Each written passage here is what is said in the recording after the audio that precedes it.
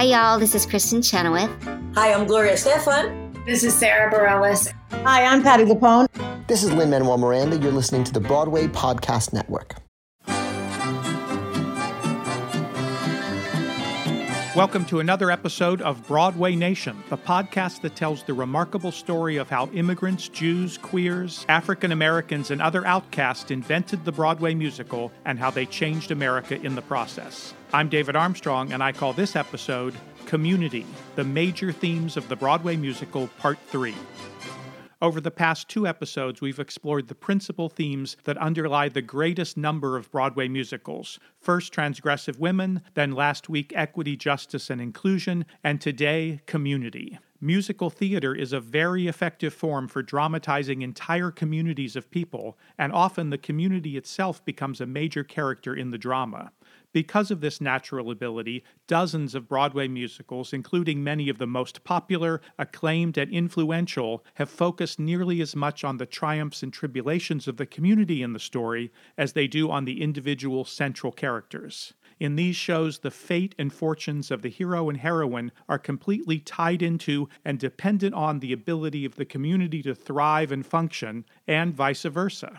Overall, I would suggest that Broadway musicals have strongly advocated that it is vitally important for us as humans to come together and form harmonious and well-functioning communities, even if it means that we have to compromise or give something up in order to achieve it. You can imagine how mind-blowing it has been to be putting this particular episode together during this past week. But, as always, I find that these silly Broadway musicals are actually inspiring works of art that have much to teach us. It was probably inevitable that community would become one of the musical's major themes because the central dynamics of a community are baked into the process, form, and structure of musical theater.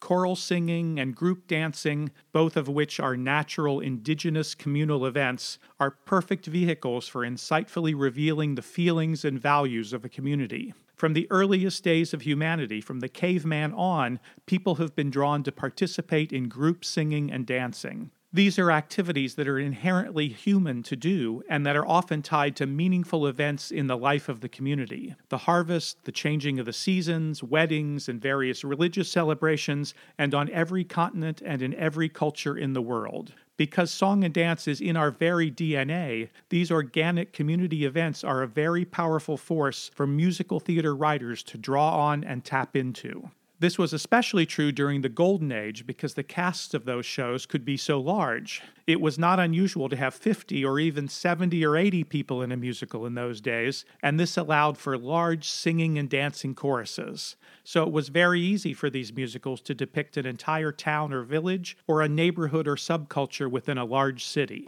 Come all to the square.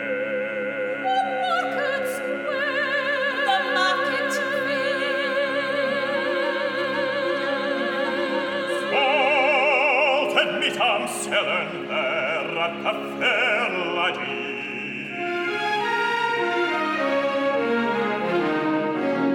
Author Jeffrey Sweet contends that in a traditional musical, the members of the chorus represent a community that shares words. He says this community sings lyrics in unison because it shares values. I would add that they also share music, which immediately puts them in tune with one another. And they often sing in harmony, and that is the perfect metaphor for a group that is able to work and function well together. One of the dictionary definitions of harmony is to be in agreement or concord. Also, the chorus often moves and dances in unison in synchronized and interconnecting patterns. They work together as a unit. Right there, you have all of the elements of the community reflected and embodied in the very performance of a musical.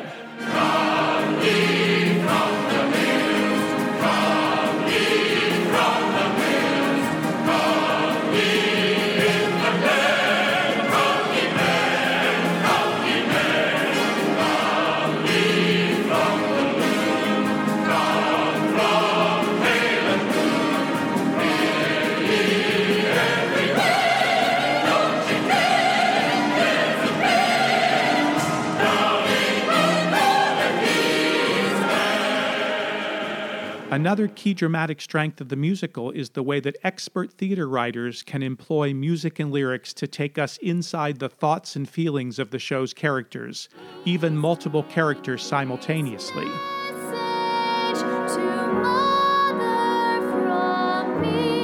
Think of the Hello 12, Hello 13, Hello Love sequence in a chorus line.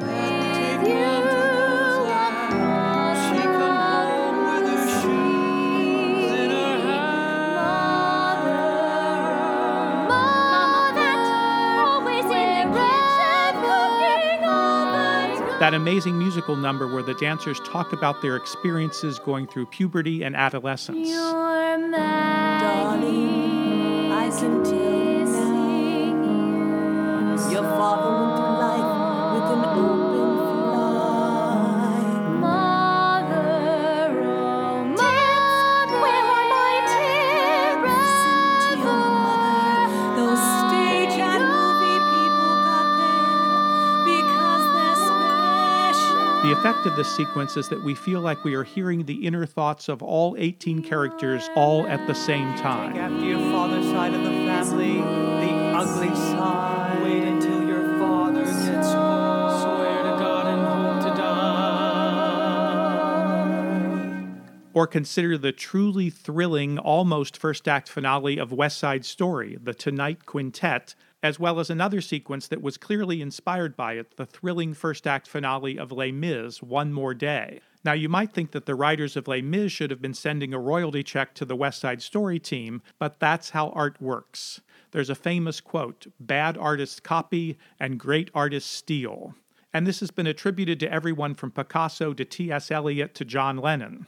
What it means is that if you are really a gifted artist, you can co-opt something that somebody else has created and reimagine it, reinvent it, and make it entirely your own. Both numbers place the central characters all on stage at the same time, even though in the story they are actually in different locations, all over the neighborhood in West Side Story and all over Paris in Les Mis. And in both numbers, the audience is able to experience and understand what each character and group is feeling and thinking as they prepare for and anticipate the big events that are about to take place. This kind of writing goes hand in hand with another strength of the musical, the use of non-realistic, abstract staging. In a play or film, it is very difficult and awkward to portray the reality of multiple characters thinking different thoughts and having various feelings all at the same time. But a musical can condense time and space and reveal all of the characters' individual thoughts and perspectives. This is why I think musicals can be realer than real. Musicals are often better at representing the actual multiple layers of real life than are other more naturalistic forms of drama. The musical Fiddler on the Roof is a perfect example of all of this. The village of Anatevka is brought to life and established as a principal character in the story through a series of dynamic musical numbers. The opening sequence where the entire town is introduced and the shared traditions and beliefs of the Jewish community are made clear. Then there's To Life, a celebration of an engagement where we see the two conflicting factions of the town, the Russians and the Jews, briefly come together, and we experience a vision of what the future could be. In the wedding celebration, we see the intense joy of a community that unexpectedly finds itself embracing liberating change, which is then suddenly swept away by violence and destruction. And Fiddler ends with a heartbreaking finale in which we see the community disperse and go its separate ways. Anatevka, Anatevka, intimate, obstinate, Anatevka, where I know everyone I meet. Soon I'll be a stranger in a strange new place, searching for an old familiar face.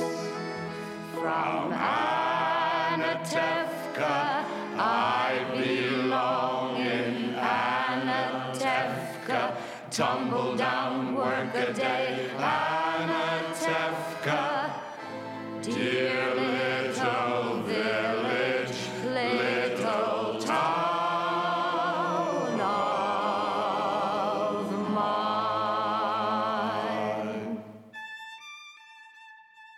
Even that very brief summary of Fiddler reveals two very important things. First of all, the power of ritual in these community-themed musicals. In every culture in the world, music, dance, and theatrical storytelling have, since the beginning of time, been part of both religious rituals and secular celebrations, and entire communities would participate in them and be defined by them. The performance of a play or musical itself is a kind of ritual, and one that evolved from religious celebrations, so it's only natural that community rituals would figure so prominently in the plots of musicals, especially weddings. Weddings almost always symbolize the resolution of a conflict within the community and the promise of a bright future. The obstacle to marriage, and there has to be an obstacle or there's no story, is almost always some kind of cultural mismatch, something about the community that is keeping the two lovers apart, something that is woven into the very fabric of the community that has to be resolved. Secondly, Fiddler demonstrates, as I just indicated, that effective stories are driven by conflict.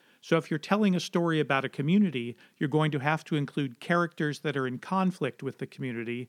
This is often someone who is a dissenter or outcast from the community, and they become the antagonist in the story. Or you're going to have elements of the community that are in conflict with each other. Rodgers and Hammerstein brilliantly employed all of these elements in their very first show, Oklahoma. What is the central conflict within the community of Oklahoma?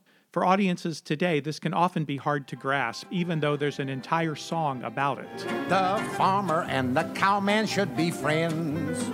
Oh, the farmer and the cowman should be friends. One man likes to push a plow, the other likes to chase a cow, but that's no reason why they can't be friends. Territory folks should stick together. Territory folks should all be pals. Cowboys dance with the farmers' daughters. Farmers dance with the ranchers' gals. Territory folks should stick together. Territory folks should all be pals. Cowboys dance with the farmers' daughters. Farmers dance with the ranchers' gals. The farmers and the cowmen must be friends can seem like just a lighthearted hoedown to get the second act rolling. But a well-thought-out production of Oklahoma will help us to understand that the range wars that took place across the western United States during this time were a very real and serious conflict, an intense, sometimes violent fight over the land. The cowboys wanted wide-open ranges where their cattle could roam free and be driven to market, and the farmers wanted the land controlled and fenced in so their crops would be protected from being eaten or trampled. In an agrarian society, which America certainly was in 1906 when Oklahoma is set, and to a great extent still was in the 1940s when it was first produced, these were life and death issues. Dramatically, the farmers and the cowmen represent opposing values. The farmers represent civilization, the settlement of the land, and the establishment of schools, churches, and families. The auction of the picnic baskets that figure so prominently into the plot of Oklahoma is being held to raise money to build the new schoolhouse. This is not arbitrary. The playwrights made that choice on purpose to underline this issue. The cowboys, on the other hand, represent untethered freedom, as well as a very American ideal of self-reliance and self-determination. Cole Porter, in spite of being probably the least likely person to write a cowboy song, captured this perfectly when he wrote, "Oh, give me land, lots of land, under starry skies above. Don't fence me in. Let me ride through the wide open country that I love. Don't fence me in." The cowboys represent what have traditionally been seen as masculine values, and the farmers represent traditional feminine values and concerns. You could also define this conflict as being between libertarian values and communitarian values. Libertarians seek to maximize political freedom and autonomy, emphasizing freedom of choice. This is another very American philosophy, as exemplified by the flag and motto, "Don't tread on me." Communitarian ideas, also very American, revolve around the basic concept that we are all in this together. The conflict between these two trains of thought and belief is manifesting itself right now with the COVID crisis. And that same conflict is at the heart of Oklahoma. The musical tells the story of how these conflicting values eventually come into balance. What happens at the end of Oklahoma? Two couples, Lori and Curly and Ado Annie and Will Parker, each couple embodying opposite sides of the conflict, a female farmer marrying a male cowman, joined together in the partnership, collaboration, and compromise of marriage. In his terrific book called The American Musical and the Formation of National Identity, author Raymond Knapp puts it this way: both the farmer and the cowman have just claims on the land, and we are made to understand that their shared love of it will end up mattering more than their differences. In other words, their shared love of the land will bring an end to the range wars. They will still have differences, but they will find a way to compromise and work together for the sake of the community and the land that they love. We know we belong to the land, and the land we belong to is grand. And when we say, aye-yi-bi-oh-yay, we're only saying, you're doing fine, Oklahoma, Oklahoma, O-K-L-A-H-O-M-A,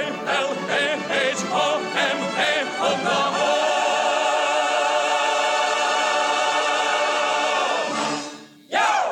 We see this story of two warring segments of a community that ultimately find a way to come together, played out in quite a few other musicals, and with similar symbolic undertones. The musical Guys and Dolls also ends with two weddings, and they also represent the coming together of two opposing groups. One very unique thing about the show is that while it uses the old format of a serious couple and a comic couple, in Guys and Dolls it's impossible to say which are the leads and which are supporting. Both stories are of equal importance. The marriage of Adelaide and Nathan represents the coming together of the showgirls and the gamblers, another classic compromise between traditional feminine and masculine values.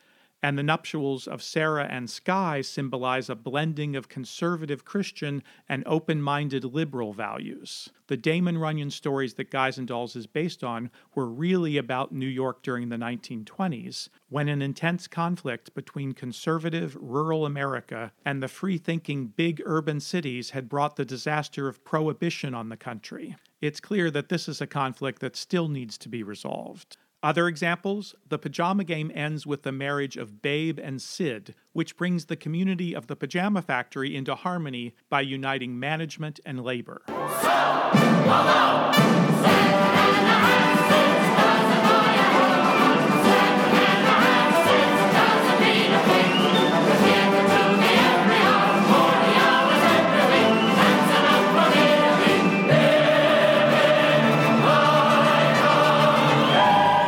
Don't go away. Broadway Nation will be back right after this short break. Hi, this is David Armstrong, and it's my great pleasure to welcome Factor as a sponsor to Broadway Nation this week. This spring, you can eat stress-free with Factor's delicious, ready-to-eat meals. Every fresh, never-frozen meal is chef-crafted, dietitian-approved, and ready to eat in just 2 minutes. You can choose from a weekly menu of 35 options, including popular options like Calorie Smart, Keto, Protein Plus, or my personal choice, Vegan and Veggie. You can also discover more than 60 add-ons every week, like breakfast, on-the-go lunches, snacks, and beverages that'll help you stay fueled up and feeling good all day long. What are you waiting for? Get started today and get chef-prepared meals on the table in 2 minutes with Factor's ready-to-eat meals so you can get back to doing what you love this spring. If you're looking for gourmet meals, try meals that feature premium ingredients like filet mignon, shrimp, truffle butter, broccolini, and asparagus. These are no-fuss, no-muss meals, and Factor meals eliminate the hassle of prepping, cooking, or cleaning up. You simply heat and savor the good stuff. And you can tailor it all to your schedule. You can customize your weekly meals with the flexibility to get as much or as little as you need. And you can pause or reschedule the deliveries to suit your lifestyle. Factor is your solution for fast, premium meals without the need for cooking. And we're celebrating Earth Day all month long at Factor, so look out for the Earth Month Eats badge on the menu for the lowest carbon footprint meals. Here's what you do. Head to factormeals.com/BN50 and use code BN50 to get 50% off your first box and 20% off your next box. That's code BN50 as in Broadway Nation, BN50 BN50 at factormeals.com/BN50 to get 50% off your first box and 20% off your next box while your subscription is active. Do it now! Now let's turn our attention to that other source of conflict for a community, the dissenter, nonconformist, or outcast. Oklahoma has one of those as well, the groundbreaking character of Judd Fry. As we've noted in previous episodes, Oklahoma was a new invention, a musical play as opposed to a musical comedy or operetta, and Judd has a lot to do with that innovation. Without him, the dramatic stakes of the story and its thematic depth would be greatly diminished. What does Judd represent to this community? The most recent Broadway revival of Oklahoma was very controversial. People either loved it or hated it, and it was quickly dubbed Wokelahoma because it was seen by many as trying way too hard to reinvent the show for a contemporary audience. And I have to admit I would agree. But one thing that I think that production got very right was its depiction of Judd as an incel, a young man who feels so alienated and shut out from society that he becomes an angry, disgruntled, and violent threat to that society. Judd is neither a farmer nor a cowman, but rather a hired hand who comes into the community as a stranger. He does not belong to the land. None of that would necessarily be a problem. A different person coming into the same situation could have become integrated into the community and possibly even ended up marrying Lori, but not this guy. He has serious mental and emotional issues. There is something dark and twisted about him. He starts off creepy and grows more and more unhinged. But amazingly, early on, Rodgers and Hammerstein give him a fantastic song in which he reveals his interior world. The floor creaks, the door squeaks. There's a field mouse a-nibbling on a broom. His pain at feeling outcast and inadequate. And I sat by myself like a cobweb on the shelf, by myself in a lonely room. Feeling like he is trapped inside his life and his own mind, his lonely room. But when there's a moon in my window, and it slants down a beam across my bed, and the shadow of a tree starts a-dancing on the wall, and a dream starts a-dancing in my head, and all of the things that I wish for turn out like I want them to be, and I'm better than that smart aleck cowhand who thinks he is better than me. And the girl that I want ain't afraid of my arms, and her own soft arms keep me warm, and her long tangled hair falls across my face just like the rain in a storm. And this song creates tremendous empathy from the audience for Judd. We really feel for him. But that only goes so far. Before long, we discover that he is not only an attempted rapist, but also probably a serial killer. He basically confesses that he killed a family on a farm where he once worked and where a woman rejected his advances. The serious question that Oklahoma then poses is, what does society do with someone like that? How do we help them? How can we integrate them into society? And if that's not possible, what do we do then? Now, of course, Oklahoma opened during World War II when America and much of the world was intensely involved in defending itself. America was being forced to fight in self-defense against Germany and Japan. We had to fight back against aggression from Adolf Hitler. And of course, Hitler can be seen as the ultimate incel. At the climax of Oklahoma, we see Judd attack Curly, who is then forced to fight him in self-defense. They struggle violently until Judd ends up falling on his own knife. As I said, at that very moment, the Allied forces, led by America, are having to do battle with people who do not want to be part of the world community, and in fact are violently trying to break up and destroy that community. Sometimes the community has no choice but to fight back and save itself.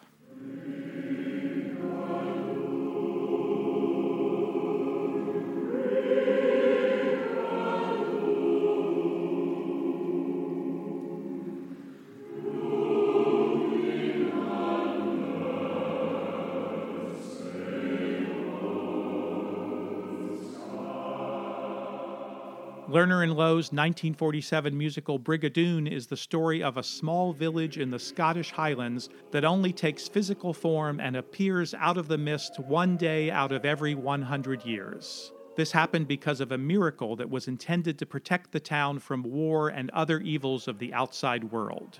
I think it would be fascinating to see a production of Brigadoon in the near future because it would work as sort of a COVID metaphor. The townspeople have locked themselves in to protect their society. Again, one character, the dark and brooding young rebel Harry Beaton, is in love with the leading lady, but she has chosen to marry somebody else, which causes Harry to become very disgruntled and more alienated from the rest of the town, but not quite as psycho as Judd Fry. He ultimately endangers the entire community by deciding to run away from Brigadoon, which will break the spell and cause the town to disappear forever. Harry Beaton also represents that libertarian philosophy. Because he believes that his personal freedom is more important than anything else, he doesn't care about what will happen to the community as a result of his actions. He tries to escape and is pursued by the villagers who chase after him, literally carrying torches. At the climax of the chase, just as he is about to get away, he trips and falls and dies, again by accident, smashing his head against a rock. This is classic mythic storytelling structure. The one who is against the community, the one who is endangering it, has to die. It's either him or the community. In order to save the community, the threat has to be vanquished. Stephen Sondheim and James Lapine will grapple with this issue many years later in Into the Woods, and brilliantly illuminate the moral questions and complications that come with it. The giant must be killed in order to save the community, but Sondheim and Lapine make sure to remind us that there are always two sides to every story. Just remember, someone is on your side, our side, someone else who's not. While we're seeing our side, maybe we forgot they are not alone. No one is alone. In a number of other musicals, it's the leading character that is the outsider. Take Billy Bigelow in Carousel. From the very beginning of the story, he is in opposition to the small-town New England community that he has landed in. He doesn't share their values. He doesn't fit in. This conflict can only be resolved in one of two ways. Either the two parties can come together through an accommodation, in which the hero learns to become part of the community, or the individual is removed from the community either by death or banishment. The community can't continue in conflict. Carousel sort of has it both ways.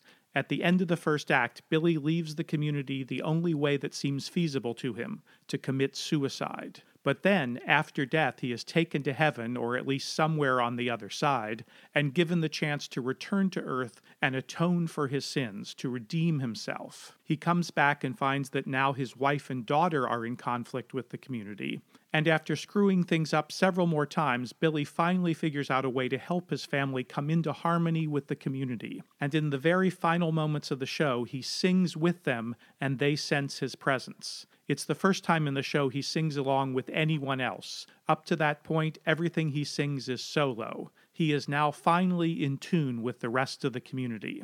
In contrast, at the end of The Music Man, the outsider Harold Hill, for the very first time in his life, gets his foot stuck in the door, as he says. He joins the community and presumably becomes fully integrated into it. Even several seemingly plotless modern-era shows and concept musicals follow this template. In the very thin story thread of Hair, we watch Claude struggle to fully join his community, the tribe of young people that has dropped out of mainstream society. Where do I go? Follow the river. Where do I go? Follow the gulls. Where is the something? Where is the someone that tells me why I live and die? All of the other hippies are able, willing, and eager to burn their draft cards during the big be-in at the end of Act 1. But for some reason, Claude just can't bring himself to do it. He wants to be part of the community, but ultimately can't commit to all of their nonconformist values. By the end of the show, he has been drafted and shipped off to die in Vietnam. And in the finale, his tribe mourns for him and yearns for a day when everyone will be able to break free and let the sun shine in. In a chorus line, we see another variation on this in which Cassie, the dancer who left the community, now wants to be allowed back in to rejoin her tribe.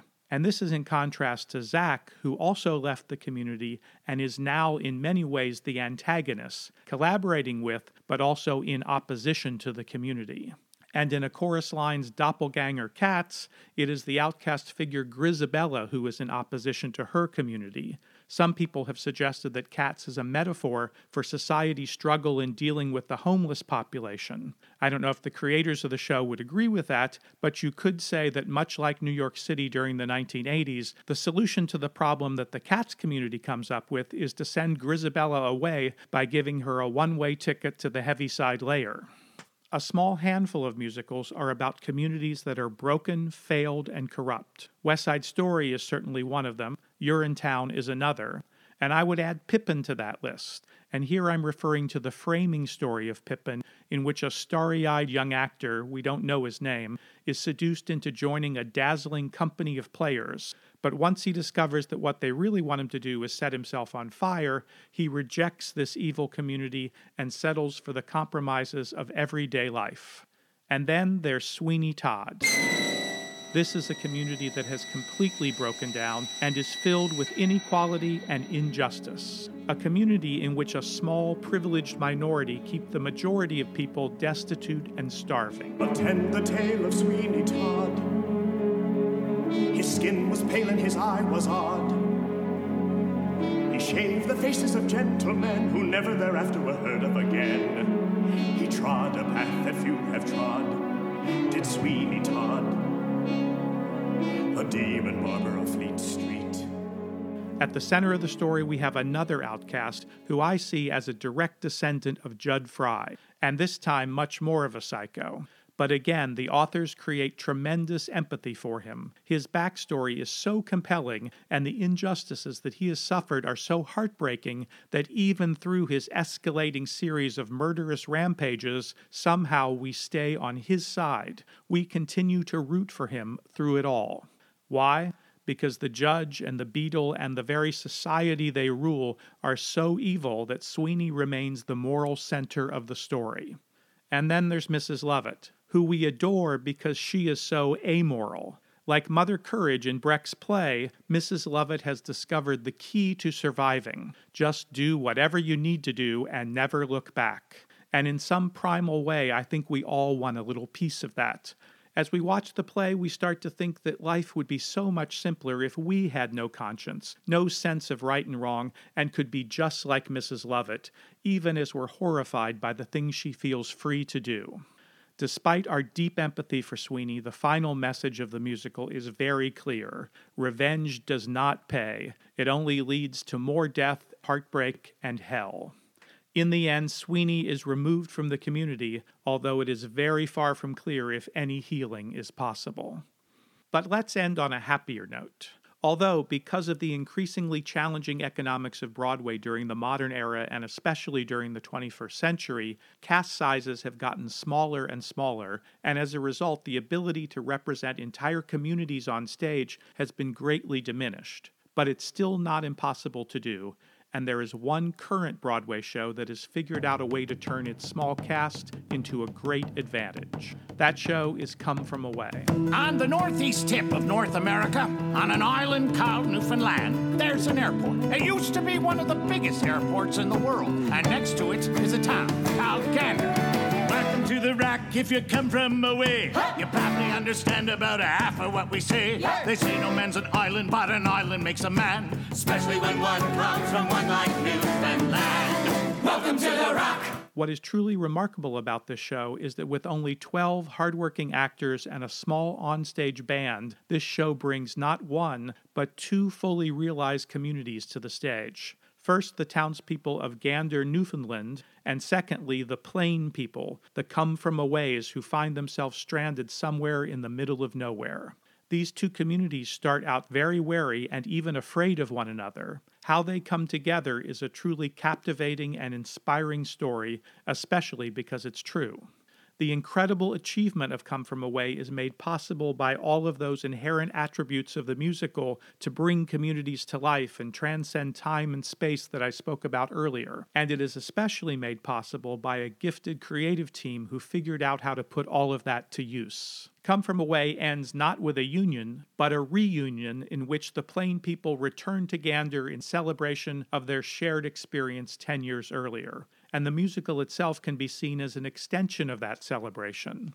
Of course, the show's message is crystal clear. The Newfoundlanders and the Come From Aways should be friends. Once again, we can connect the dots in the ongoing continuum of the Broadway musical from Oklahoma all the way to Come From Away, each team of creators inspired, whether they know it or not, by the geniuses and the shows that came before them. 1, 2! 1, 2, 3, 4! Welcome to the friends who have come from away. Welcome to the locals who have always said they'd stay. If you're coming from Toledo or you're coming from Taipei, because we come from everywhere, we all come from away. Welcome to the Rock, an Islander life. On the next episode of Broadway Nation, Albert Evans and I will wrap up Season 1 with a special finale episode. I do hope you'll join us. You are here at the start of a moment on the edge of the world where the river meets the sea. Here on the edge of the Atlantic on an island in between.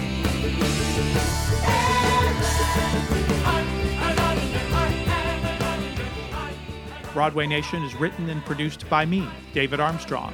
If you enjoy this podcast, I hope that you will rate and review us on Apple Podcast or wherever you listen and get those algorithms working to make sure that everyone who might be interested knows about this show.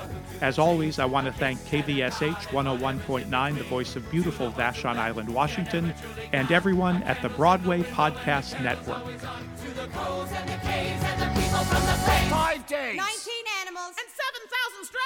When the sun is setting and it's darker than before, if you're open for a harbor, then you'll find an open door. In the winter, from the water to whatever's in the way, to the ones who have come from away, we say, welcome to the, welcome to the, welcome to the, welcome to the, welcome to the, welcome to the, welcome to the Rock. Hey, it's Leslie Odom Jr. here on the Broadway Podcast Network to tell you about the Rise Theater Directory, a program of Maestro Music. Rise is a national online resource designed to connect and empower backstage and administrative and creative theater professionals from underrepresented backgrounds. If you work or aspire to work in the theater community, this can help you find your next project. And if you hire theater professionals, search the Rise Theater Directory to find your next team. Create your profile now and get more information by visiting risetheater.org. That's theater with an RERISETHEATRE.org, because only together we rise.